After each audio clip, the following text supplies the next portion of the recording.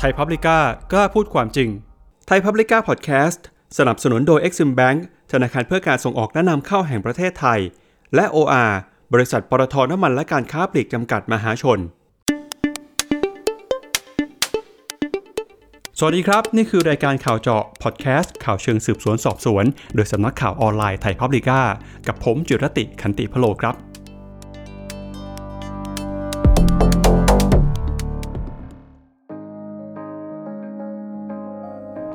ท่ามกลางวิกฤตการณ์โควิด -19 นะครับที่หลายๆองค์กรต่างปรับตัวเพื่อให้ธุรกิจสามารถอยู่รอดได้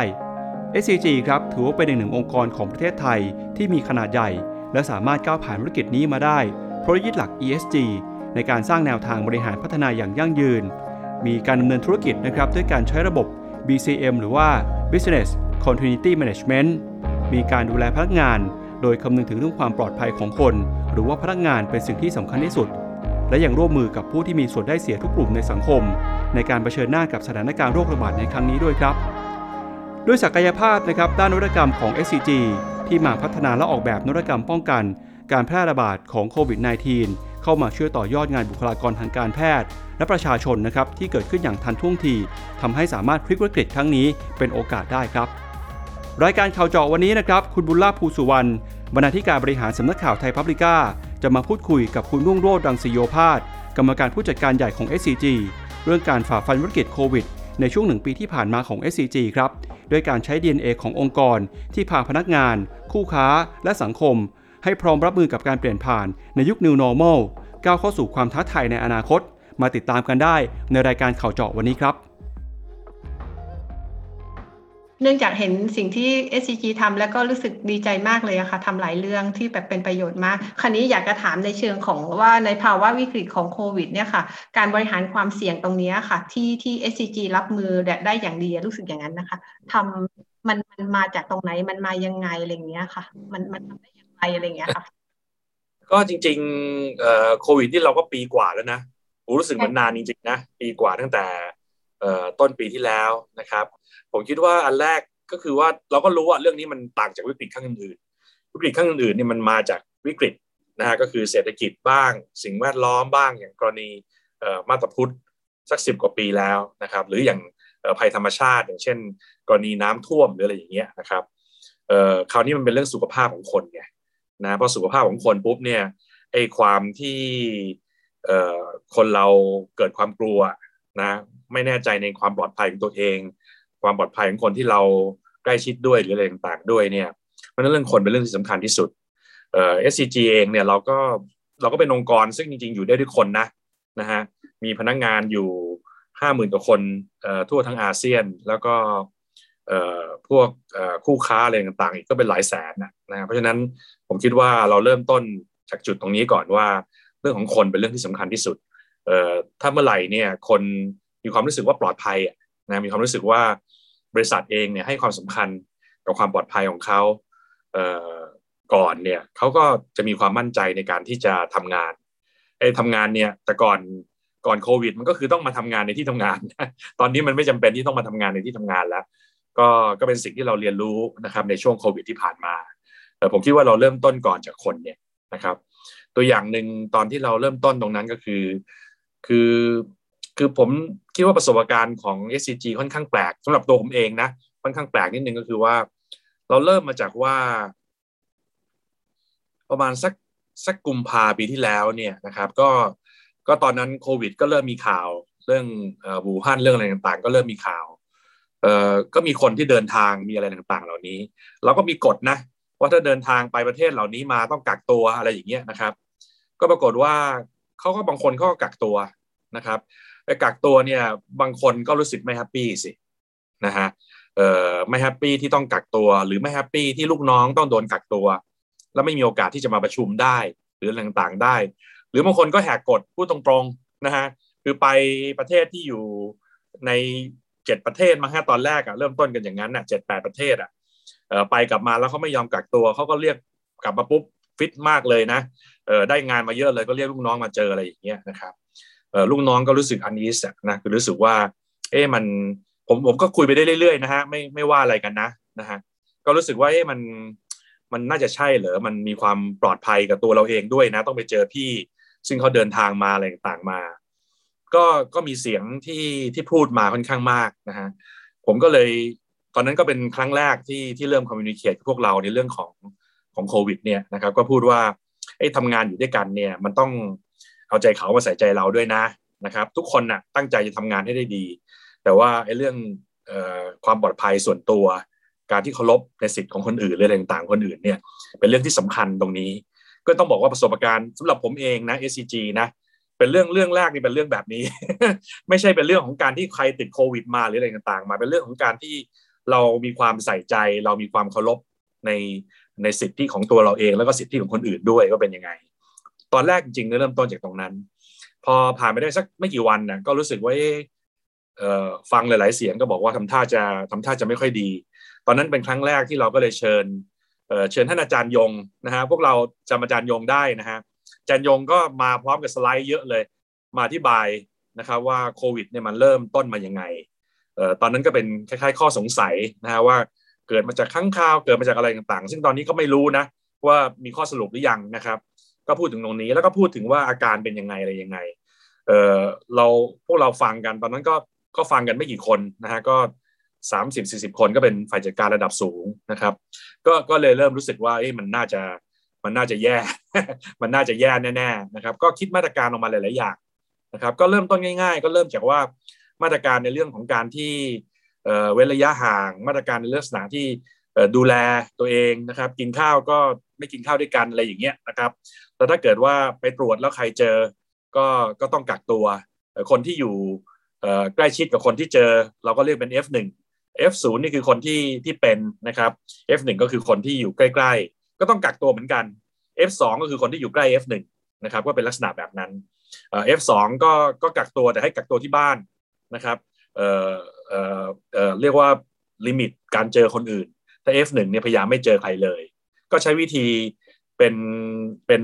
ป็นการสมัครใจทำแบบนั้นนะฮะแล้วก็เริ่มเอาแอปเริ่มเอาอะไรต่างๆเรามีแอปที่เราพัฒนาขึ้นมาใช้กับพวกเราเองก็ทำลักษณะแบบนั้นก็เริ่มจากตรงนั้นก่อนพอเริ่มจากตรงนั้นปุ๊บเนี่ยมันก็เหตุการณ์มันก็เริ่มมาแรงขึ้นเรื่อยๆนะครับปีที่แล้วเราก็รู้สึกว่าแรงแล้วนะตอนช่วงมีนาเมษาเข้าใจว่าเราก็เริ่มล็อกดาวน์อะไรต่างๆแล้วก่อนหน้านั้นเราก็เริ่มคิด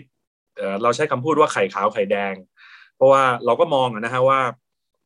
ผมก็คุยกับเราเสมอนะว่าพวกเราตัวเองให้รอดก่อนนะครับถ้าตัวเราเองรอดเนี่ยคนที่อยู่ข้างๆเราเนี่ยก็รอดด้วยนะครับถ้าเรารอดคนที่อยู่ข้างๆเรารอดบริษัทเองก็รอดด้วยนะ นะ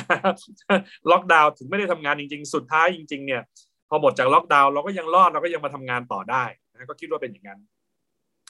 เราก็เลยเริ่มแบ่งคนเป็นกลุ่มนะครับกลุ่มที่สามารถที่ทำงานอยู่ที่บ้านได้ก็กลุ่มนี้ก็ทำงานจากที่บ้านกลุ่มคนที่จำเป็นนะครับที่จะต้องมาทำงานในโรงงานก็แบ่งเป็น2กลุ่มอีกนะฮะก็คือกลุ่มที่เรียกว่าเป็น critical จริงๆคือต้องอยู่ on site ต้อง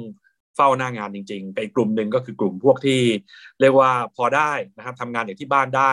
remote control เข้ามาบ้างอะไรต่างบ้างได้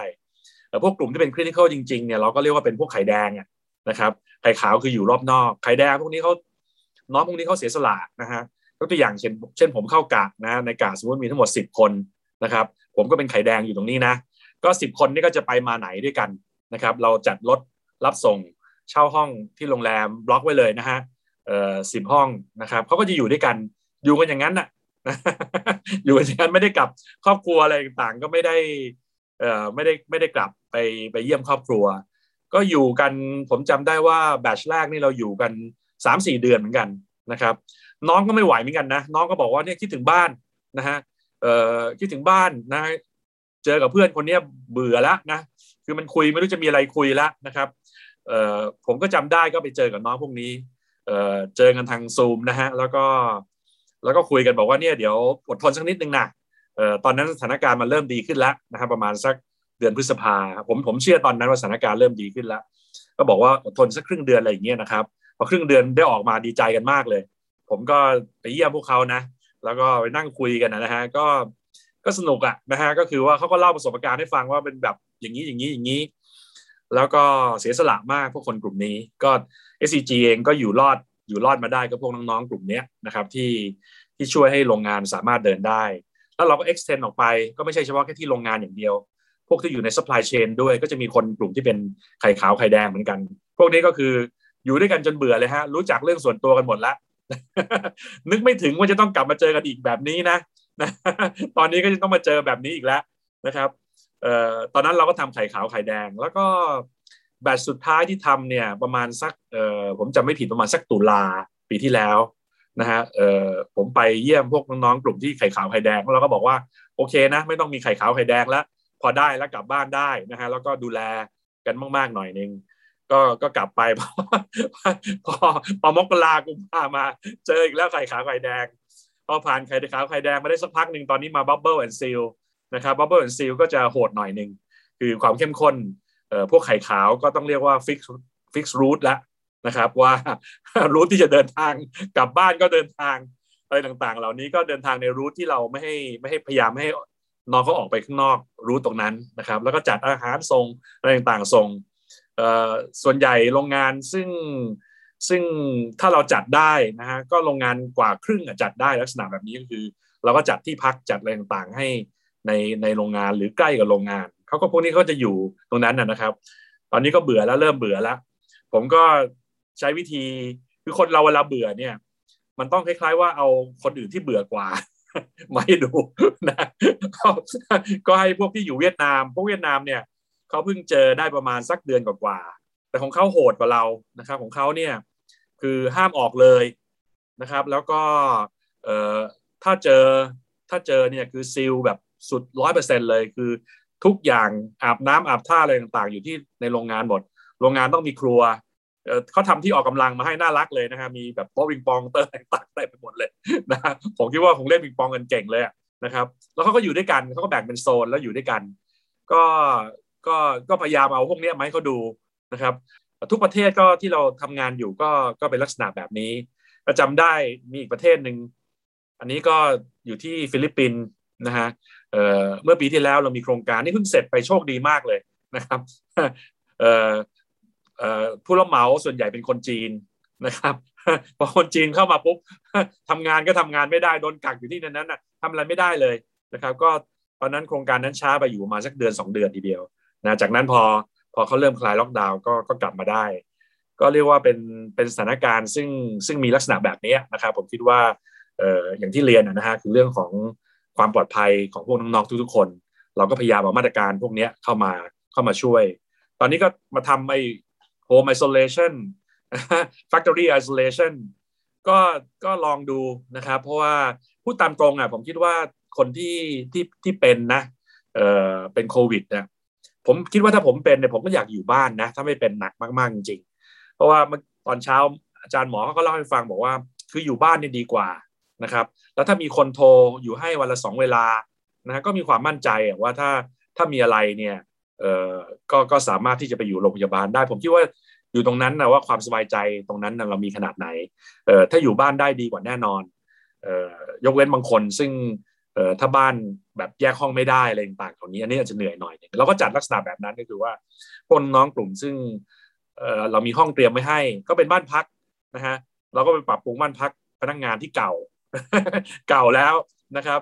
บางทีก็ไม่ได้ใช้แล้วอะไรต่างๆแล้วก็มีเป็นหลายร้อยห้องเลยนะครับก็ให้พวกน้องๆพวกนี้ไปใช้ก็ถ้าเขาไม่เดือดร้อนจริงๆเขาก็ไม่ไปที่บางซื่อเองสำนักงานใหญ่เองแล้วก็จัดมีเตียง พวกเราบ่นกันใหญ่เลยว่าใครจะไม่อยู่นะฮะนอนเรียงกันอย่างเงี้ยนะฮะผมก็บอกว่าก็คือว่ามันอาจจะมีน้องบางกลุ่มที่ถ้าเป็นแล้วจะทำยังไงได้เราก็ต้องจัดลักษณะแบบนี้ให้ก็ดัดแปลงห้องน้ำให้อาบน้ำได้อะไรอย่างเงี้ยนะครับก็ตั้งใจทำแบบนั้นอีกอันหนึ่งที่ทำก็คือว่าพยายามโคกับโรงพยาบาลให้โรงพยาบาลพาร์ทเนอร์ก็เพราะพวกนี้เขาต้องมีการเช็คไงใช่ไหมครับลองเดินหน่อยซิแล้วหัวใจเต้นเร็วไหมออกซิเจนเป็นยังไงนะฮะยาขาดไหมอะไรต่างๆไหมก็มีลักษณะแบบนี้ของเราก็มีโคกับโรงพยาบาลหลายโรงพยาบาลในกรุงเทพเองแล้วก็ในต่างจังหวัดค่อนข้างง่ายเพราะว่าเราคุ้นอยู่แล้วกรุงเทพเป็นจังหวัดใหญ่ก็ไม่ง่ายนะฮะโรงพยาบาลเพราะว่าโรงพยาบาลเขากลัวไงเขากลัวว่าเราจะส่งคนไข้ไปเขากลัวอย่างนั้นเราก็บอกว่าก็สาเหตุที่โคกับโรงพยาบาลก็เพราะแบบนี้แหละนะฮะเราก็เลยต้องโคกับโรงพยาบาล ก็ตอนนี้ก็ไปในลักษณะแบบนี้ครับบริษัทเราเนี่ยเรามาถึงวันนี้ได้ก็เพราะว่ามีน้องๆกลุ่มเนี้ยที่เสียสละจริงๆฮะบางคนพูดแล้วผมก็มีน้องคนหนึ่งอยู่ที่ภาคเหนือภรรยาก็ไม่สบายนะฮะเอ่ภรรยาเป็นโรคเรียกว่าค่อนข้างแรงทีเดียวเขาก็อยู่เป็นพวกกลุ่มไข่แดงนะครับผมก็ถามบอกว่าน้องทำไมอย่างนี้เขาก็บอกว่าผมอาสาเองครับนะฮะแต่ว่าก็ไปคุยกับเพื่อนๆก็เพื่อนๆก็รับอาสาไปดูแลแฟนให้นะเขาก็ผัดเวรกันนะแล้วก็เขาก็บอกว่าไอ้งานที่ผมทำเนี่ยมันก็หาคนแทนได้ไม่ง่ายถ้ามันไม่มีผมก็คงยากนะก็รู้ว่าบริษัทขาดตรงนี้ก็ฝากทางพวก HR เป็นคนไปดูแลเก่งมากเลยไปดูแลภรรยาเขาให้กลับไปผมก็ถามบอกว่าเนี่ยก็ตอนเช้าเขาพอดีตอนเช้าเขาเพิ่งออกจากไข่แดงพอดีไงกลับไปเจอภรรยาบอกเป็นไงเจอภรรยาบอกดีมากเลยครับพี่นะบอกนะแล้วไม่รู้จักแบบคิดถึงมากขนาดนั้นเลยยังมาเจอพี่อีกนะบอกเขาบอกว่าไม่เป็นไรเดี๋ยวก็กลับไปก็ไปเจออีกแล้วเขาก็บอกว่าเนี่ยเดี๋ยวกะว่าจะพักสัก3-4 วันนะฮะก็เรียกว่าต้องเห็นใจจริงๆคนกลุ่มที่เป็นถ้าเป็น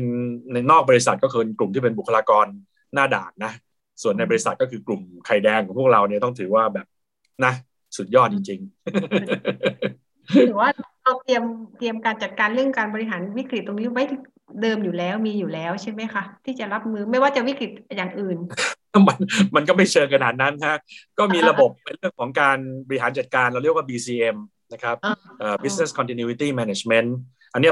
ผมก็เรียกว่าเป็นคนที่รับผิดชอบตรงนี้อยู่นะครับแล้วก็เป็นคนที่เรียกว่าตัดสินใจนะจริงๆก็ไม่ได้ตัดสินใจเองหรอกเขาก็มีน้องที่เป็นหัวหน้าช่วยตัดสินใจให้ช่วยบอกให้ว่าจะต้องทำยังไงเราก็จะใช้วิธียกระดับนะยกระดับว่าเขียวก็นะเรียกว่าสบายแล้วนะตอนนี้มันยังไม่เขียวนะครับมันยังส้มแดงอยู่นะครับเราก็ยกระดับขึ้นมาเรื่อยๆแล้วยกระดับทีหนึ่งปุ๊บเราก็ต้องเช็คทุกคนที่อยู่ใน core tree ของเราก็จนครบถ้าเมืองไทยก็30,000 กว่าคนก็เมืองนอกก็แบบเดียวกันก็เช็คจนทุกคนปลอดภัยแล้วเราก็เริ่มให้มาตรการอะไรต่างๆเหล่านี้ผมคิดว่าอันนี้ก็คือบทเรียนนะฮะก็คิดว่าคงเป็นบทเรียนซึ่งคงอยู่กับเราไปอีกนานนะฮะไครซิสนี่มันก็ยังไม่จบนะจริงๆแล้วใช่ค่ะแต่ในแง่ของการจัดการของ SCG อะค่ะในแง่ของหนึ่งในเชิงของพนักงานแต่ในแง่ของสังคมที่ SCG ทำและเข้าไปช่วยอะค่ะรู้สึกว่าไม่ว่าจะในแง่ของนวัตกรรมอะไรนี่รู้สึกว่าแบบว่ามันเร็วมากอะค่ะคุณลุงโดนรู้สึกว่าแบบพร้อมที่จะคืออันนั้นรู้สึกว่าแบบว่ามันเร็วอะว่ามันทันท่วงทีมากอะไรอย่างเงี้ยค่ะอันนี้เลยไม่รู้ว่าถ้าเกิดย้อนกลับไปแบ็คข้างหลังกว่าจะมาถึงที่เราสามารถออกมาอย่างนั้นได้อย่างเงี้ยมันจริงๆแล้วมันไม่ใช่เรื่องง่ายอะค่ะมันทำยังไงอะไรเงี้ยไม่รู้เหมือนกันก็จริงๆผมคิดว่าต้องถือว่าส่วนหนึ่งเป็นเพราะ SCG โชคดีนะผมก็พูดอยู่เสมอเราก็เป็นธุรกิจซึ่งไม่ได้รับผลกระทบโดยตรงมากนักกับโควิดครั้งนี้นะฮะถ้าเป็นเราเป็นโรงแรมเป็นสายการบินเนี่ยคงไม่มีทางหรอกที่เราจะไปทำอะไรอื่นๆที่นอกเหนือจากธุรกิจเราได้มากมายขนาดนี้นะครับโชคดีว่าเราไม่ได้เจอโดยตรงนะครับแต่ก็เป็นเรื่องที่เราคุยกันอยู่เสมอนะครับว่าเราก็ต้องรู้จักนะที่จะเผื่อแผ่รู้จักที่จะช่วยเหลือคนอื่นเท่าที่เราจะสามารถช่วยได้ก็มันมีนวัตกรรมหลายๆอย่างซึ่งจริงมันก็ทำมาตั้งแต่สมัยรุ่นพวกพี่ๆแล้วนะครับยกตัวอย่างเช่นเรื่องของ modular construction นะครับอันนี้ก็ทำกันมานานแล้วนะครับอีกอันหนึ่งซึ่งทำกันมานานแล้วเนี่ยคือทาง SCG เองเรามีความสนใจอยู่แล้วเรื่องของ well-being เรื่องของการพัฒนาในเรื่องของระบบ ventilation ระบบการถ่ายเทอากาศนะครับพอทำเรื่องพวกนี้เนี่ยมันก็จะมีความเข้าใจถึงเรื่องของการที่ออกแบบดีไซน์นะครับให้สามารถที่จะควบคุมความดันของอากาศได้อีกอันหนึ่งซึ่งเราก็โชคดีว่าเราเริ่มทำได้ประมาณสัก 2-3 ปีก่อนหน้าโควิดคือเรื่องของที่เอาเทคโนโลยีเรื่องของ BIM นะครับBuilding Information Modeling ก็คือพูดง่ายๆคือการออโตเมตนะครับการออโตเมตการออกแบบการออโตเมตการก่อสร้างการออโตเมตการที่ดูหมุน3 มิติ4 มิติดูทิศทางอะไรต่างๆพวกนี้ไอการที่ทำลักษณะแบบนี้เนี่ยมันทำให้เรามีความมั่นใจขึ้นมันก็เหมือนกับการอย่างที่ศิริราชเนี่ยนะครับถ้าไปดูเราจะนึกว่า โอ้เข้าไปลงได้ยังไงนะฝ่าฟันก็ไปได้ยังไงนะครับอันนี้คือต้องอาศัยการแพลนในลักษณะแบบนี้คือหมุนกันครบทุก360 องศาแล้วรู้ว่าลงตรงนี้ได้แล้วก็มีความมั่นใจตรงนี้ก็เป็นเรื่องซึ่งเราเอาเทคโนโลยีตรงนี้เนี่ยเข้ามาใช้ในจริงๆมาใช้ในธุรกิจของเราก่อนนะครับแล้วก็พอเกิดลักษณะแบบนี้เนี่ยก็เนื่องจากว่าเราก็ค่อนข้างอยากจะเข้าไปเซิร์ฟนะครับเรื่องของสุขภาพเรื่องอะไรต่างๆอยู่แล้วเราก็รู้จักนะครับผมจำได้ว่าอันแรกที่เราทำเนี่ยคือเรื่องของห้องตรวจนะครับห้องตรวจความดันลบตอนนั้นจำได้นะฮะว่าตรวจแล้วเนี่ยพอแย้งเข้าในจมูกเราจะฮัดชิ่วออกมาถูกไหมฮะคนที่กลัวคือหมอหรือพยาบาลที่เป็นคนตรวจเราก็จะทำยังไงที่จะแยกตรงนี้ให้ได้เขามั่นใจเพราะเราก็รู้อยู่แล้วว่าถ้าหมอติดคนหนึ่งเนี่ยทีมของหมอเกือบ10 คนน่ะก็จะต้องกักตัวก็จะเป็น F1 ไปด้วยแล้วทีมของหมอนี่ก็จะโดนขึ้นไปอีกด้วยมีอาจารย์ที่ศิริราชที่รามาบอกผมทีนึงว่าคนหนึ่งติดเนี่ยต้องกักตัวทั้งหมด20 กว่าคนนะครับก็โดนเข้าไป20 กว่าคนนี่ก็เหนื่อยใช่ไหมแล้วก็10 กว่าวันนะมันไม่ใช่แค่7 วัน3 วัน4 วันแล้วจบกันนะฮะก็อันนี้คืออันแรกที่ทำที่ราชวิถีนะครับแล้วเราก็แอพพลายตรงนี้มาอยู่เรื่อยๆพอมีห้องตรวจนะฮะมีห้องการพักแล้วก็ไปทำเรื่องของในลักษณะที่เป็นโมบายยูนิตนะสามารถที่จะเคลื่อนย้ายคนป่วยได้อะไรต่างๆได้ก็เริ่มต้นทำมาตั้งแต่ตรงนั้นทีนี้พอทำตรงนี้เราก็รู้อยู่แล้วว่าเรื่องพวกนี้เป็นเรื่องซึ่งเวลาเป็นเรื่องสำคัญนะครับคือไม่ใช่ว่าอีก2 เดือนมาเจอกันอย่างเงี้ยนะครับมันคงไม่ได้มันก็โชคดีตรงที่เรามีโมดูล่าเนี่ยมันสามารถที่จะออกแบบและดีไซน์แล้วก็ก่อสร้างในลักษณะที่เป็นกล่องได้แล้วมัน high precision ก็คือว่ามีความแม่นยำค่อนข้างสูงมันเหมาะกับงานลักษณะแบบนี้พอดีนะครับพอเหมาะกับงานลักษณะแบบนี้เราก็เอาเรื่องตรงนี้มาใช้ก็ตอบโจทย์นะฮะตอบโจทย์ทางบุคลากรทางการแพทย์ได้อะไรต่างๆได้ก็เป็นสิ่งซึ่งผมคิดว่าเราเองก็ภูมิใจนะครับว่าเราสามารถที่จะทำตรงนี้ให้เร็วนะครับตอบโจทย์ได้แล้วก็คนหน้าด่านของเราก็มีความปลอดภัยมีความมั่นใจในการทำงานขึ้นมาเรื่อยๆพอปีที่แล้วพอโควิดเริ่มซาประมาณสักกรกฎาสิงหาเริ่มซาลงนะครับเราก็เริ่มไปทำอย่างอื่นนะครับตอนนั้นเราก็เริ่มมานั่งคุยกันว่าอย่างเคมีคอลอย่างเงี้ยนะครับมันก็มีเม็ดพลาสติกบางประเภทเนี่ยไปสามารถใช้ในการขึ้นรูปเป็นส่วนประกอบของหน้ากากได้หน้ากากอนามัยได้อะไรต่างๆได้เราก็เริ่มพัฒนาก็โชคดีนะที่พัฒนานะครับมาถึงตอนนี้ก็ได้ใช้นะครับจากนั้นเนี่ยมันก็เริ่มมีของอย่างอื่นๆนะฮะก็ยกตัวอย่างง่ายๆอย่างเช่นเรื่องของแพคเกจิ้งนะฮะก็เริ่มมีแพคเกจิ้งซึ่งสะดวกนะฮะในการออกแบบทำให้คนใช้งานเนี่ยมีความรู้สึกว่าปลอดภัยมีความสะอาดมีอะไรต่างๆเหล่านี้เริ่มคิดระบบที่ว่าเอาของพวกนี้ไปส่งแล้วก็เอาของที่ใช้แล้วเนี่ยกลับเข้ามาใช้ในการรีไซเคิลในขณะเดียวกันเนี่ยเขาก็ไม่ต้องไปหาที่ทิ้งนะครับมีอันหนึ่งซึ่งผมคิดว่าดีมากเลยแต่เขาไม่ค่อยได้ทำการตลาดเท่าไหร่นะครับคือถุงสำหรับใส่เสื้อผ้าที่ใช้แล้วนะครับก็เราใช้เครื่องซักผ้านะฮะเป็นแบบนั้นก็บุคลากรทางการแพทย์ล่ะก็เสื้อผ้าที่ใช้แล้วสกปรกแล้วหรือมีความรู้สึกว่าไม่ปลอดภัยแล้วเอาเข้ามาใช้ในถุงตรงนี้ถุงเนี่ยพอเอาเข้าเครื่องมันก็จะละลายออกไปหลังจากที่ครบไซเคิลในการทำความสะอาดแล้วก็เสื้อผ้าเราก็ออกไปใช้งานต่อได้จะรีดหรือจะใช้ตากให้แห้งหรือแห้งอยู่แล้วก็ไปทำให้มันเรียบหน่อยแล้วก็สามารถใช้งานได้อันนี้ก็ดีมันก็ทำให้เขาไม่ต้องไปยุ่งตรงนี้นะไม่งั้นต้องไปทิ้งถุงอีกนะทำยังไงควักถุงออกมาก็ยุ่งมันก็ทำได้ตอนนั้นอีกอันหนึ่งซึ่งผมคิดว่าดีนะครับผมก็ไปใช้ก็คือเป็นอุปกรณ์ที่ใช้สำหรับการตัดผมนะครับก็คือ ผ้าคลุมทุกอย่างนะแล้วก็มีให้กับช่างอีกอันหนึ่งด้วยนะฮะมันอันนึงเนี่ยเซตหนึ่งประมาณสัก20 กว่าบาทนะครับก็คลุมตัวคลุมอะไรต่างๆพอเสร็จปุ๊บก็เอาใส่นี่แล้วก็ถุงเนี่ยเราก็ไปทิ้งนะฮะก็เรียกว่ามีความมั่นใจว่าอุปกรณ์อะไรต่างๆช่างเชิงอะไรต่างๆก็มีไฮจีนในลักษณะแบบนั้นอันนี้ก็ดีครับผมคิดว่ามันก็ได้เห็นนะฮะว่าไอ้ยามวิกฤตเนี่ยถ้าเราสามารถที่จะรู้จักที่จะปรับตัวนะครับปรับตัวก็คือให้เข้ากับสถานการณ์ให้เข้ากับความต้องการลูกค้าด้วย มันก็มีโอกาสในการที่จะทำเรื่องพวกนี้เป็นนวัตกรรมขึ้นมาเพื่อตอบโจทย์นะครับแล้วก็เพื่อช่วยให้เราสามารถที่จะผ่านวิกฤตตรงนี้ไปได้ก็เป็นแบบนี้ครับ ฟังดูแล้วเหมือนง่ายค่ะแต่จริงๆแล้วโหมันก็ไม่ได้เรื่องง่ายใช่ไหมคะ ไม่ใช่เรื่องง่ายฮะแต่ผมเองก็คิดว่ามองในด้านหนึ่งเราก็คุยกันอยู่เสมอนะฮะว่าทำยังไงที่ให้เรามีความรู้สึกว่าไอ้วิกฤตเนี่ยมันไม่ได้ทำให้เราท้อถอยนะมันเป็นเรื่องที่ทำให้เราสามารถที่จะมีพลังนะครับที่จะทำงานให้ได้ใกล้เคียงกับเดิมให้มากที่สุดทีนี้มันก็ต้องมีวิธีใช่ไหมครับในเรื่องพวกนี้แล้วก็โชคดีนะหลายๆอย่างซึ่งมันเป็นพื้นฐานซึ่งเรามีอยู่แล้วนะฮะเช่นเรื่องของ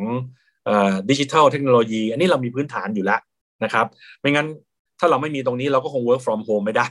นะเราก็คงไม่สามารถที่ทำ e-commerce ได้จริงๆ e-commerce เนี่ยต้องบอกว่าเกิดเพราะโควิดนะสำหรับ SCG เองนะแต่เดิมนึกไม่ถึงเลยนะฮะว่าเนี่ยร้านค้าวัสดุก่อสร้างจะ e-commerce เป็นนะฮะทุกคนก็บอกว่าอ้าวโทรศัพท์มาบอกมาเอาของสินะฮะทำไมต้องไปส่งให้นะมาดูนะฮะซื้อสุขภัณฑ์มาดูนะฮะซื้อกระเบื้องมาดูนะฮะแบบนี้จะได้เลือกได้ถูกนะครับนึกไม่ถึงเลยว่าพวกเอเย่นเราพวกตัวแทนเราเนี่ยสามารถที่จะขายของออนไลน์ได้คือเขาคงไม่รู้จะทำยังไงนะคือถ้าไม่ขายของมันก็อยู่รอดไม่ได้ก็เนี่ยฮะเราก็จำได้ว่าประมาณสักเดือนหนึ่งใช้เวลาในการเทรนพวกเอเย่นเรานะฮะให้สามารถขายของได้ตอนนี้ชอบมากเลยก็คือไลฟ์ขายของนะฮะแล้วก็โปรโมทของแล้วก็เราก็เอาระบบเรื่องของe-commerce คือ e-commerce บางทีเรานึกว่ามันง่ายนะแต่จริงๆมันยากตรงที่ว่ามันต้องมีแบ็กโบนคือต้องมีระบบทั้งเรื่องของการสั่งการส่งการเช็คคุณภาพนะฮะการตัดสต็อกการบริหารจัดการเรื่อง inventory การเก็บอะไรต่างๆเหล่านี้รวมถึงเรื่องของคุณภาพของเรื่องของการติดตั้งด้วยอันนี้มันก็มีความยากตรงนี้เพราะว่าเรารู้อยู่แล้วว่าเราไม่สามารถที่จะเอาคนมารุมมาตุ้มไปที่แต่ละไซต์แล้วทำงานตรวจเช็คในลักษณะแบบเดิมได้เรารู้ว่าเจ้าของบ้านมีความรู้สึกไม่สบายใจในลักษณะแบบนั้นเพราะฉะนั้นถ้ามีตรงนี้เนี่ยมันก็ช่วยให้เราลิมิตจำนวนคนแล้วก็มันก็เป็นการฟอร์สให้เราเรียกว่าทำให้ได้เร็ว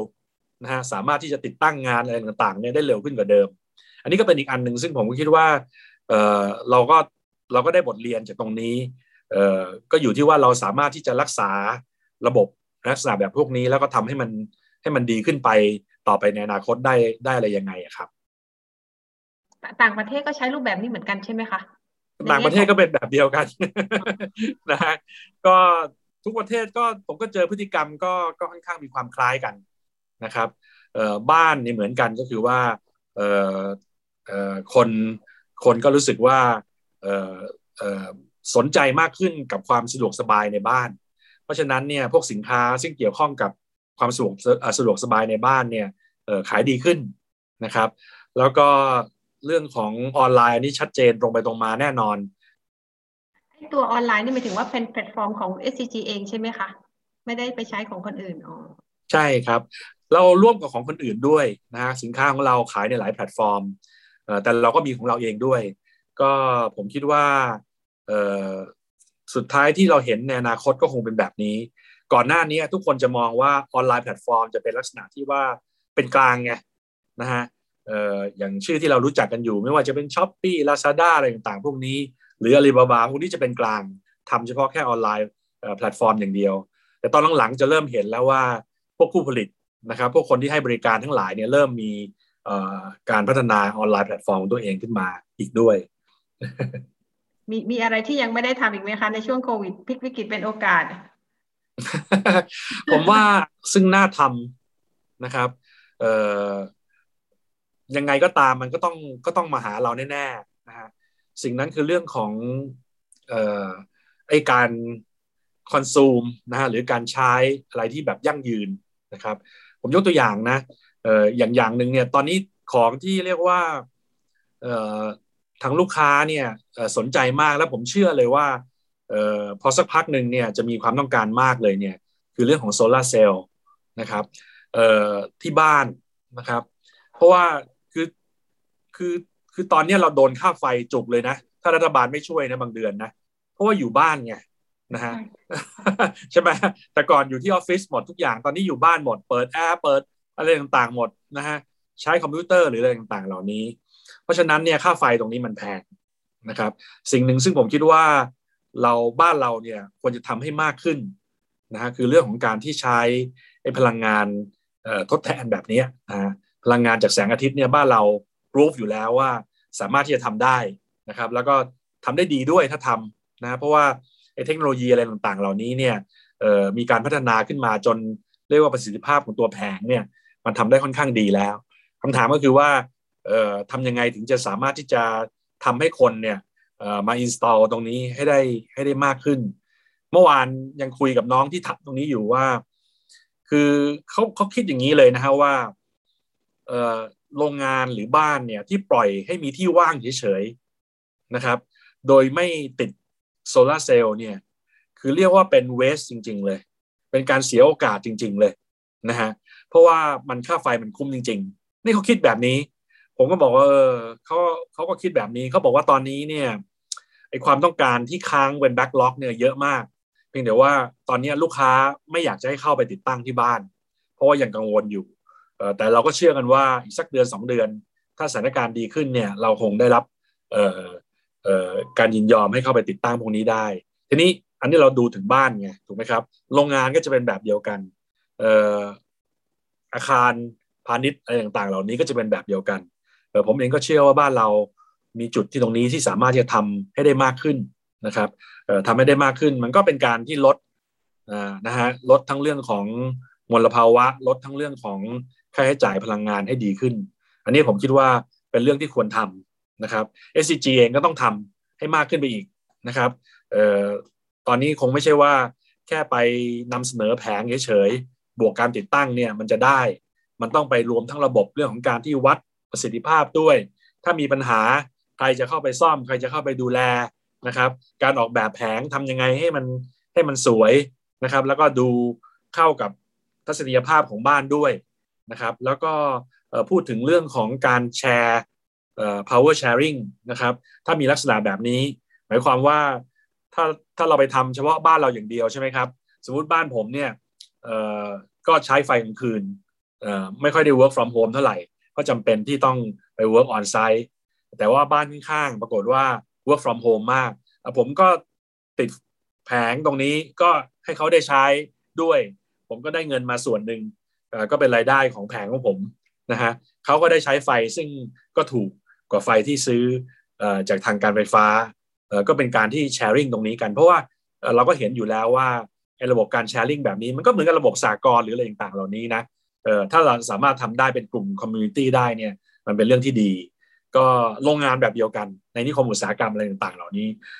เห็นความต้องการตรงนี้อันนี้ผมคิดว่าเป็นเรื่องซึ่งวินวินนะฮะเพราะว่าเราเจอมาแล้วไงว่าถ้าเราไม่ป้องกันตัวเองจากเรื่องของโรคระบาดเนี่ยเราจะเจอปัญหาแบบที่เราเจออยู่วันนี้นะครับผมเองก็เชื่อว่าเรื่องของภาวะโลกร้อนอะไรต่างๆเหล่านี้ถ้าเกิดขึ้นจริงๆนะครับมันคงแรงกว่าโควิดอีกเยอะ อนาคตคือมันเห็นในแง่ของธุรกิจจับมือกันเองอะค่ะอันนี้มันจะแนวโน้มมันเป็นเทรนด์ที่มันจะมีมากขึ้นไหมคะมันถือว่าเป็นพาร์ทเนอร์กันอย่างเงี้ยค่ะรู้สึกอย่างนั้นผมคิดอย่างนั้นนะผมคิดว่าไอ้เส้นที่เป็นเส้นแบ่งระหว่างธุรกิจเนี่ยยิ่งนานมันก็ยิ่งน้อยนะฮะยกตัวอย่างหนึ่งนะคืออย่างคือเรารู้นะว่าไอ้ความต้องการของการเอาดิจิทัลมาใช้ในธุรกิจเราเนี่ยมันเยอะขึ้นนะฮะเนี่ยทำอีคอมเมิร์ซทุกอย่างก็ต้องใช้ไม่ใช่ทำอีคอมเมิร์ซอย่างเดียวต่อไปที่ทำเป็นสมาร์ทอีคอมเมิร์ซอีกคือรู้จักที่จะคิดอีกว่าให้ข้อแนะนำในเรื่องของทั้งดีมาแล้วก็ซัพพลายของสินค้าเนี่ยมันยิ่งเป็นเรื่องที่สำคัญนะครับแล้วก็พอเอาเรื่องของเซอร์วิสเข้ามาเกี่ยวข้องด้วยโอ้มันยิ่งมีมิติในเรื่องของความต้องการของลูกค้าที่มันต่างออกไปจากเดิมอีกมากเพราะฉะนั้นบุคลากรที่มีความชำนาญในเรื่องของดิจิทัลเนี่ยมันเป็นเรื่องที่หายากนะครับพอหายากเนี่ยมันก็เริ่มมีในลักษณะที่ว่าบริษัทเองก็มีน้องๆซึ่งไม่ได้ถือเป็นพนักงานนะครับแต่ทำงานให้เราแต่เขามีไลฟ์สไตล์นะครับที่อาจจะไม่เหมาะ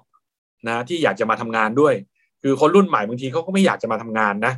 แบบนี้นะฮะเดือนหนึ่งสักครั้งหนึ่ง คงโอเคได้รู้จักว่าพี่ๆก็เป็นยังไงนะครับแต่ให้มาทุกวันไม่เอาเพราะฉะนั้นเนี่ยเส้นแบ่งระหว่างที่แต่เดิมเราเรียกว่าพนักงานกับคอนแทคเตอร์มันเริ่มลดลงเรื่อยๆผมเองก็เชื่อนะเมื่อวานก็ยังนั่ง2 วันก่อนยังนั่งคุยกันอยู่ว่าคือเราใช้คอนเซปต์คำว่า hybrid workplace นะครับแล้วก็เริ่มต้นทำจากปีที่แล้วพอมาเจอโควิดครั้งนี้ก็กลับไป work from home ใหม่นะครับสักพักหนึ่งคงกลับมาได้จะเป็น hybrid workplace นี่ยังคุยกันเลยว่าon site ของเราเนี่ยจะมีพนักงาน at any time เนี่ยสักเท่าไหร่แล้วก็รูปแบบเป็นยังไงก็คิดว่าตอนนั้นเราคิดว่าประมาณสัก50-60% on site นะครับเมื่อประมาณสักปลายปีที่แล้วเราคิดอย่างนั้นตอนนี้คิดว่าไม่ถึงแล้วล่ะตอนนี้ก็คิดว่า on site เองเนี่ยเราอาจจะประมาณสัก 40-45% แค่นั้นเองเทียบกับก่อนหน้าโควิดนะความหมายก็คือว่าถ้าคิดแบบว่าทุกคน on site หมดนะทุกคนไฮบริดหมดนะฮะก็คือว่าอาทิตย์หนึ่งเรามาทำงานที่ออฟฟิศเนี่ยแค่2 วันจาก5 วันดีเลยค่าใช้จ่ายก็น้อยลงด้วยไหมคะค่าใช้จ่ายน้อยลงคือที่สำคัญมันคือการเดินทางไงตอนนี้เรายังไม่ค่อยรู้ตัวเท่าไหร่นะเพราะว่ารถมันยังไม่ติดอยู่นะครับแล้วก็การเดินทางมันก็ยังสะดวกอยู่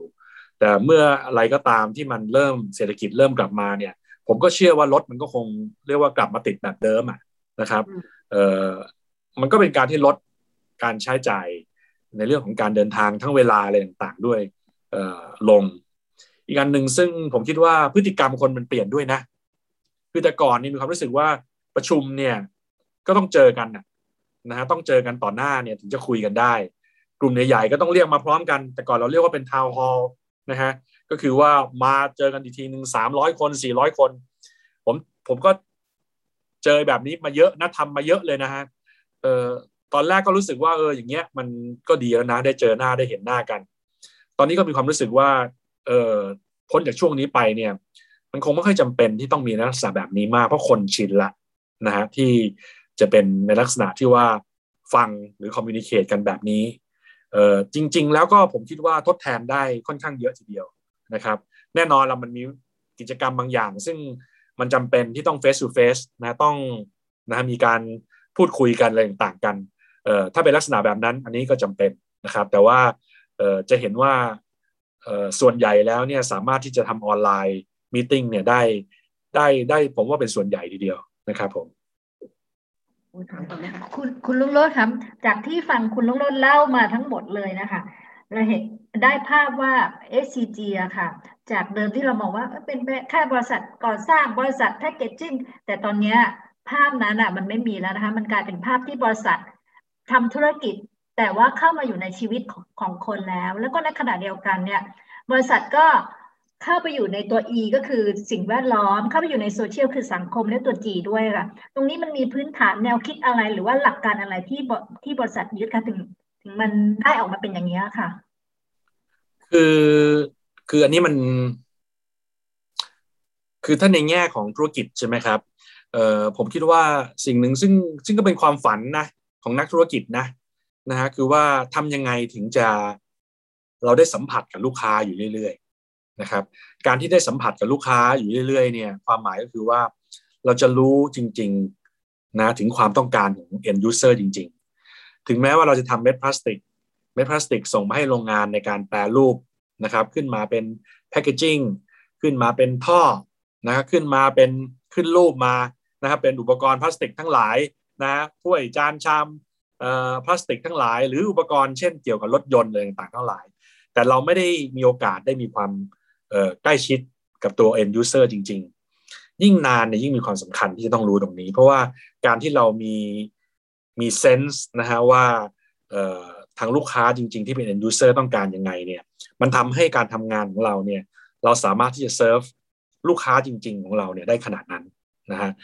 เราสามารถที่จะเซิร์ฟคนที่เป็นคอนเวอร์เตอร์ของเม็ดพลาสติกได้ดีคอนเวอร์เตอร์เหล่านั้นก็สามารถที่จะไปเซิร์ฟลูกค้าได้ดีขึ้นเพราะฉะนั้นเนี่ยทุกอย่างตรงนี้เนี่ยมันเป็นจริงๆเป็นความฝันนะฮะซึ่งถ้าบริษัทสามารถทำอย่างนั้นได้เนี่ยมันก็จะเป็นทำให้บริษัทนั้นเนี่ยมีความ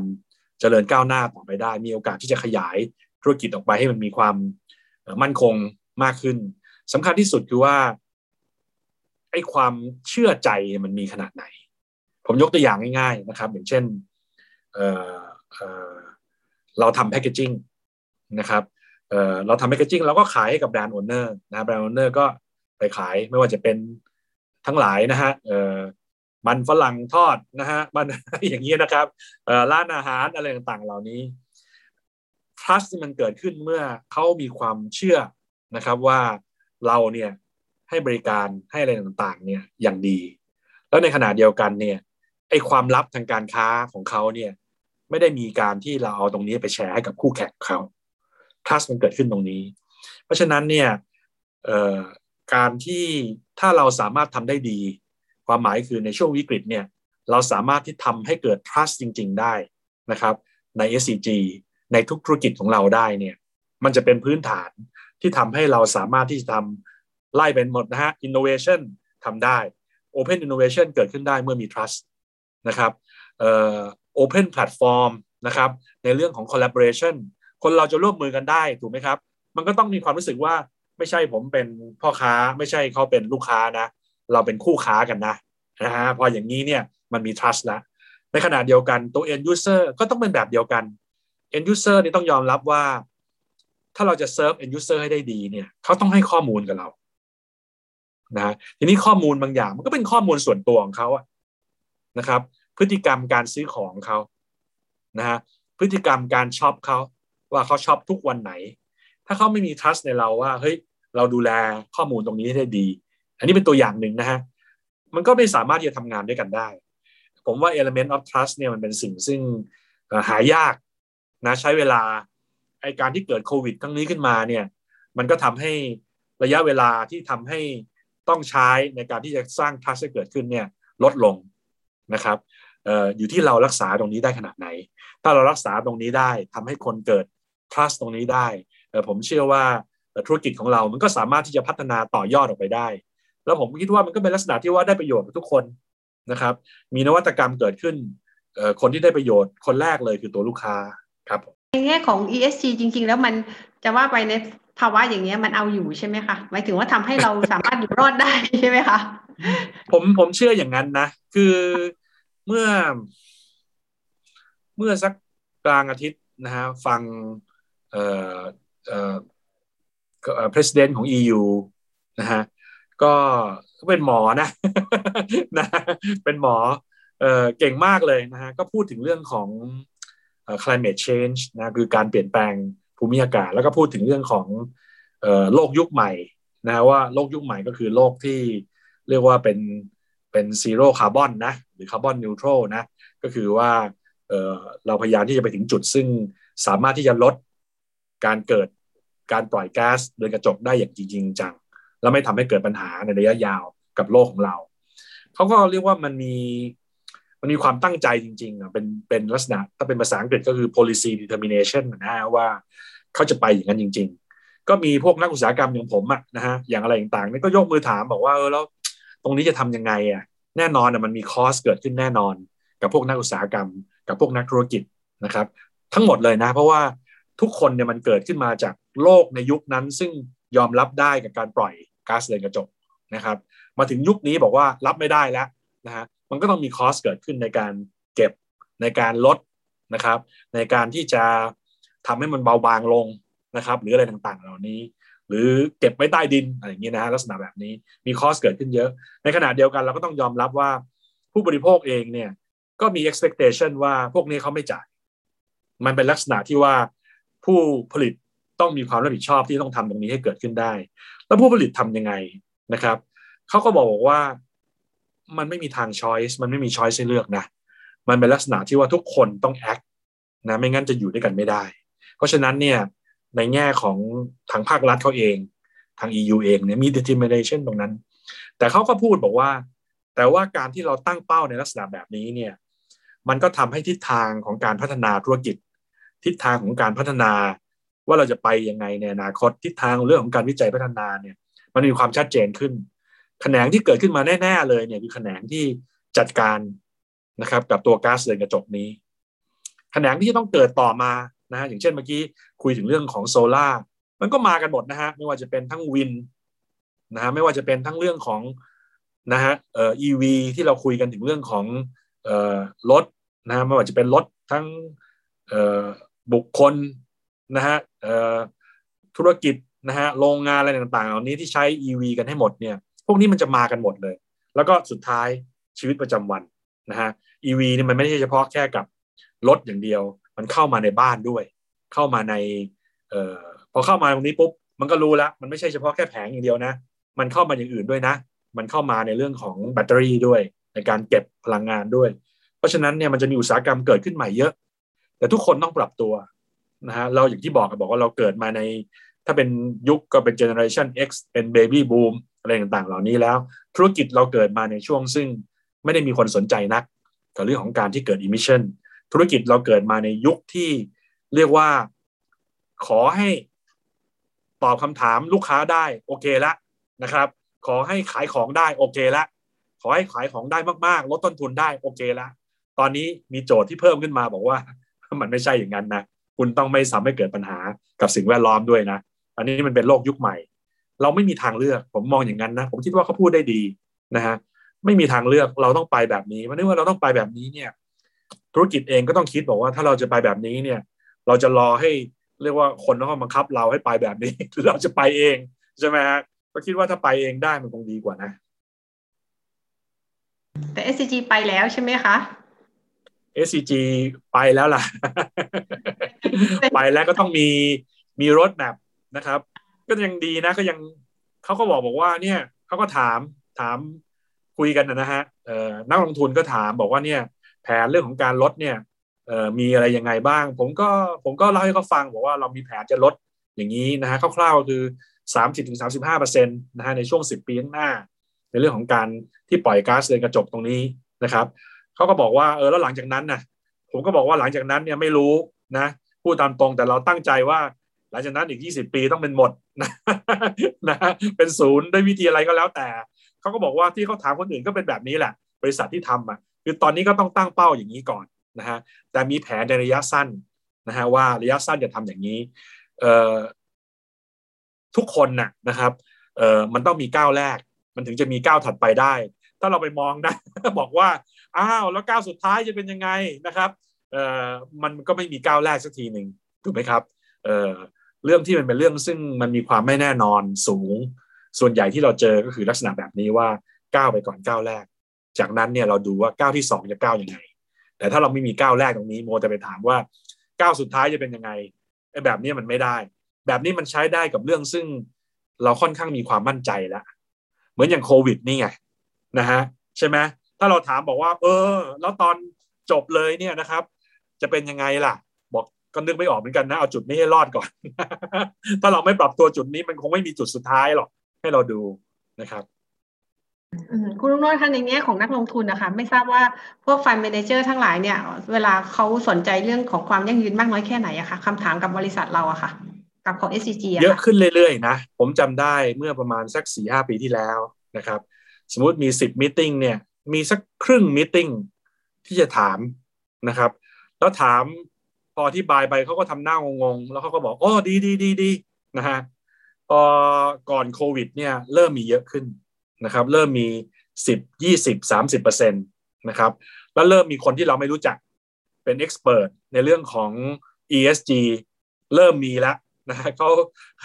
ขาเรียกเขาบอกว่าเขาเป็นนักลงทุน ESG อย่างเดียวนะชำนาญมากนะครับเริ่มได้แล้วนะครับตอนนี้คือเรียกว่าเริ่มมีการคุยกันเรื่อง ESG เยอะขึ้นแล้วสัก3 ปีที่แล้วพอมาตอนนี้นี่เรียกว่า70-80% ต้องคุยเรื่อง ESG นะเขาต้องถามเราบอกเมทริกซ์ของเราเรื่อง ESG คืออะไรแล้วเขาก็จะถามบอกว่าแล้วเรามีวิธีวัดยังไงแล้วเขาถามบอกว่าแล้วเรามีอะไรที่บอกได้ไหมว่าในช่วง12 เดือนที่ผ่านมาเราทำอะไรไปแล้วบ้าง เขาจะต้องถามอย่างนั้น มันจะเต็มร้อยเมื่อไหร่อะคะหมายถึงว่าเราเต็มแบบเต็มที่เลยอะไรเงี้ยมันจะเกียร์มาทางนี้ประมาณนั้นนะคะมีเป้าไหมคะก็ผมคิดว่าในด้านหนึ่งเนี่ยเรายอมรับกันแล้วล่ะว่า DNA ของเราเนี่ยไปในทิศทางนี้แน่นอน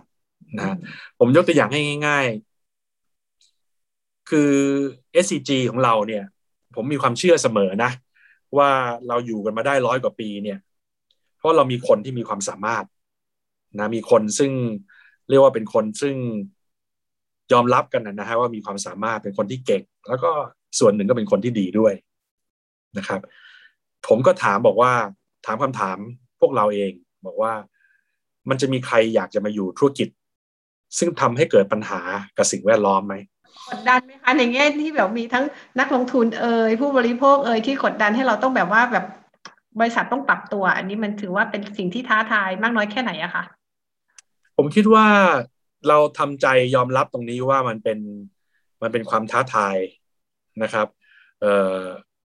มันน่าจะดีนะฮะเพราะว่าธุรกิจถ้ามองเห็นตรงนี้นะครับว่า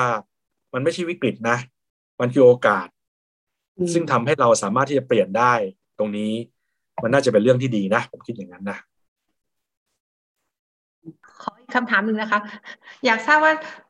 มองประเทศไทยหลังโควิดยังไงบ้างอะคะมองไม่ออก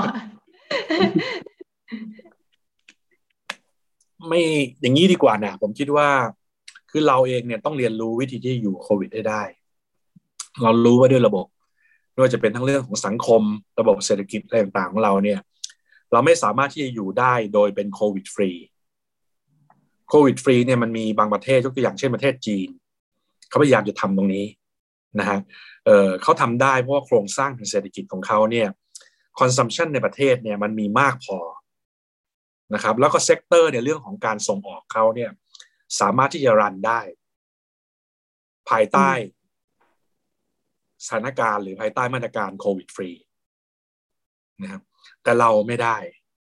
เราเป็นประเทศซึ่งเราไม่สามารถจะกันไม่ให้ทุกคนเนี่ยเข้ามาในประเทศเราได้เรายังจำเป็นที่จะต้องให้มีคนเข้ามาในประเทศเราอยู่ไม่ว่าจะเป็นทั้งแรงงานทั้งนักลงทุนแรงต่างเองเราเป็นประเทศที่จำเป็นต้องมี fiscal นะครับ transfer ระหว่างคนกับประเทศที่อยู่รอบนอกเราไม่มี consumption ในประเทศพอนะครับที่จะเลี้ยงเศรษฐกิจของเราได้จำเป็นต้องมีทั้งเงินลงทุนระยะยาวจำเป็นที่ต้องมีภาคการท่องเที่ยวอยู่เพราะฉะนั้นนโยบายโควิดฟรีสำหรับบ้านเราเนี่ยผมเองคิดว่าด้วยระบบของเราทำไม่ได้มันต้องเป็นนโยบายที่ผสมผสานต้องยอมรับว่าโควิดต้องมีอยู่แต่มีระบบการรักษาที่ดีมีระบบการคัดแยกที่ดีนะครับมีระบบที่เรียกว่า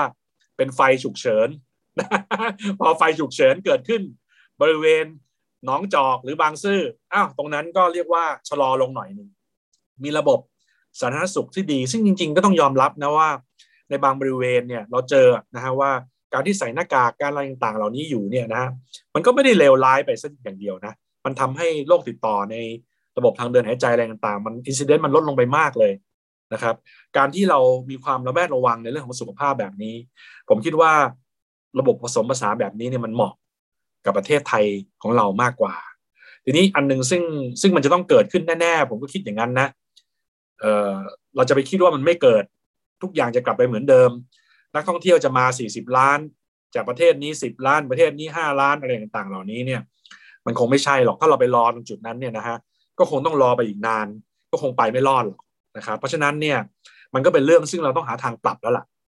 นะฮะในเมื่อนักท่องเที่ยวถ้าเข้ามาอาจจะน้อยลงทำยังไงให้เราสามารถที่จะได้ revenue per head เนี่ยมากขึ้นก็ต้องไปทำแล้วนะครับ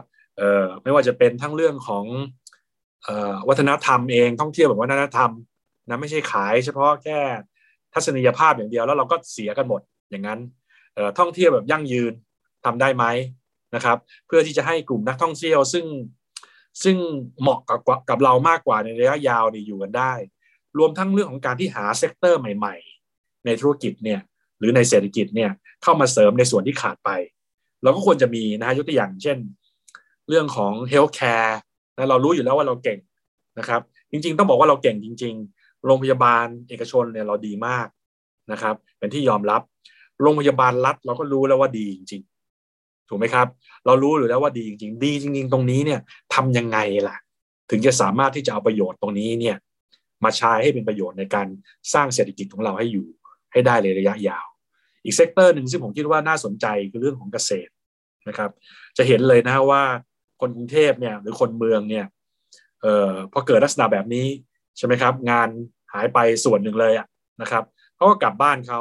ก็กลับไปทำเกษตรกลับไปทำภาคอะไรต่างๆเหล่านี้ที่เป็นเรื่องเกี่ยวกับอาหารอะไรต่างๆอย่างนี้มากขึ้นนะครับอีคอมเมิร์ซมันเป็นตัวที่ช่วยให้เขาสามารถที่จะทำการค้าของที่เขาผลิตหรือของที่เขาปลูกอะไรต่างๆเหล่านี้เนี่ยด้วยต้นทุนที่ถูกลงคนกลุ่มนี้เนี่ยมีความคล่องตัวสูงมีความยอมรับสูงในการที่จะปรับตัวเองให้เข้ากับเทคโนโลยีเราสามารถที่จะใช้โอกาสตรงนี้เนี่ยเปลี่ยนภาคการเกษตรของเราได้ไหมให้เป็นเกษตรซึ่งสมาร์ทขึ้น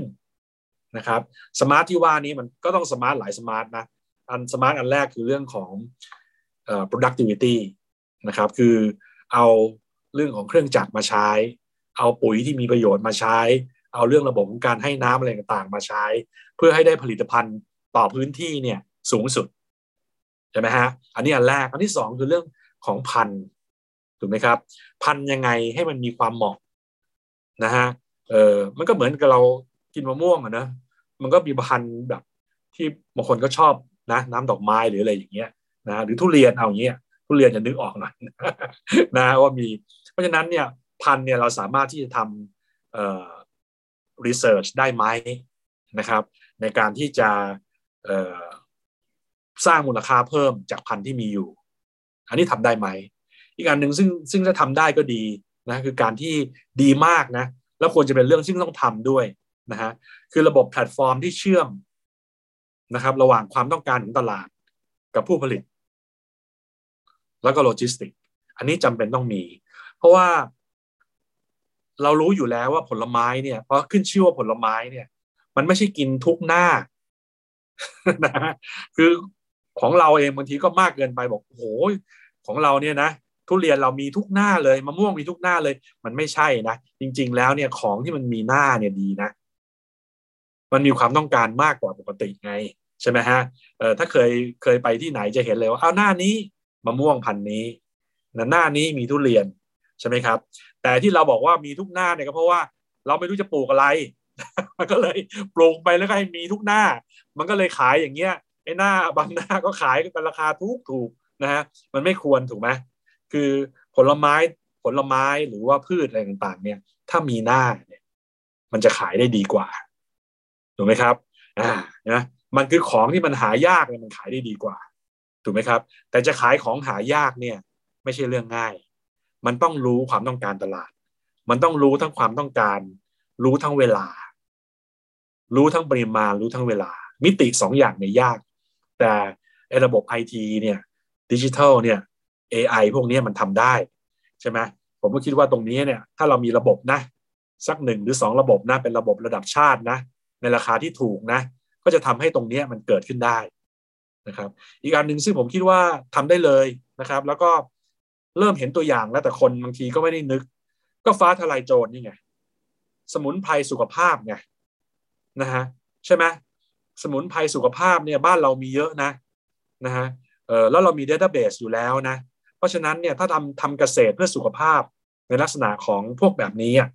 อันนี้ก็ไปได้นะเป็นตลาดใหญ่ทีเดียวเราเห็นอยู่แล้วอย่างเกาหลีเขาก็ทำอันนี้ขึ้นมาประเทศอื่นๆทำลักษณะแบบนี้ขึ้นมาคนเนี่ยจะฮังกี้สำหรับในสิ่งพวกนี้ถูกไหมครับเนี่ยฮะผมคิดว่าอยากเห็นนะว่าประเทศไทยอยากจะเห็นว่าพัฒนาไปในทิศทางพวกนี้ด้วยรอบโควิดครั้งนี้นี่เปื่อยประเทศไทยได้เยอะเหมือนกันนะคะให้เห็นอะไรเยอะเหมือนกันใช่ไหมคะอ้าวดีสิใช่ไหมฮะเราใช้วิกฤตตรงนี้ไปในการปรับปรุงพัฒนาให้มันมีอะไรที่ดีขึ้นอันนึงนะซึ่งผมเป็นข้อสังเกตนะครับคือโอกาสที่เห็นในช่วงของ crisis เนี่ยมันเป็นโอกาสที่แปลกนิดหนึ่งนะครับมันเป็นโอกาส2 มิติหนึ่งเนี่ยมันเป็นโอกาสซึ่งเกิดในช่วงวิกฤตนะครับ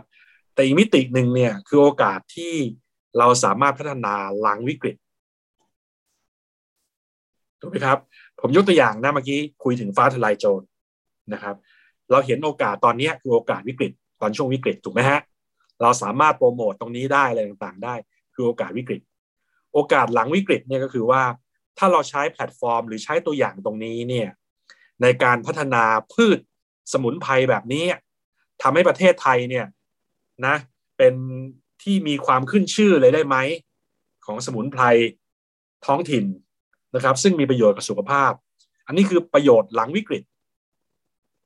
โอกาสหลังวิกฤต SCG ก็เป็นแบบเดียวกันนะครับตอนเกิดวิกฤต1997นะครับเราใช้โอกาสส่วนหนึ่งในการปรับโครงสร้างธุรกิจใช้โอกาสส่วนหนึ่งในการปรับโครงสร้างทางการเงินอันนั้นคือการปรับเพื่อเอาตัวรอดแต่การปรับเพื่อให้เจริญเติบโตต่อไปได้คือการปรับที่หลังถูกไหมครับทำให้ธุรกิจซึ่งได้รับการปรับมาแล้วเนี่ยเจริญเติบโตนี่คือปรับทีหลังถูกไหมครับทำให้โครงสร้างทางการเงินเนี่ยมีระบบ financing scheme ซึ่งช่วยให้ SCG เจริญเติบโตไปได้นี่ปรับทีหลังนะฮะเพราะฉะนั้นเนี่ยผมก็คิดว่าในแง่ธุรกิจเป็นแบบนั้นเหมือนกันในแง่ประเทศชาติเราก็เป็นแบบนั้นเหมือนกันมันมีโอกาสที่เกิดในวิกฤตเนี่ย2ประเภทโอกาสประเภทหนึ่งคือโอกาสที่เกิดตอนนั้นเลยเราต้อง grab โอกาสนั้นเพื่อให้อยู่รอดให้ได้แต่มันมีโอกาสอีกอันนึงซึ่งถ้าเราเห็นตรงนั้นเนี่ยเราพัฒนาทำให้เราเจริญไปได้อีกหลายๆครั้งและนี่ก็เป็นการฝ่าฟันวิกฤตในช่วงเวลา1 ปีที่ผ่านมาของ SCG นะครับที่ได้ใช้ DNA ขององค์กรพาพนักงานคู่ค้าและสังคมในการรับมือกับการเปลี่ยนผ่านสู่ยุค New Normal ก้าวเข้าสู่ความท้าทายในอนาคตนะครับในมุมมองของคุณรุ่งโรจน์ รังสีโยภาสกรรมการผู้จัดการใหญ่ SCG ครับคุณผู้ฟังสามารถเข้าไปอ่านบทสัมภาษณ์ฉบับเต็มนะครับของคุณรุ่งโรจน์ รังสีโยภาสกรรมการผู้จัดการใหญ่ SCG ในหัวข้อรุ่งโรจน์ รังสีโยภาส True DNA SCG ก้าวข้ามวิกฤตโควิดรับโลกยุคใหม่ Zero Carbon ได้ที่เว็บไซต์ไทย Publica ครับและเพื่อไม่พลาดช่องทางในการติดต่อของเรานะครับอย่าลืมเข้าไปกดติดตามที่ช่องทางการออกอากาศที่เว็บไซต์ไทย Publica Facebook YouTube Apple Podcast Spotify และ SoundCloud และนี่คือทั้งหมดของรายการข่าวเจาะพอดแคสต์โดยสำนักข่าวออนไลน์ไทย Publica วันนี้ผมจิรติ ขันติพโลและทีมงานลาไปก่อนสวัสดีครับ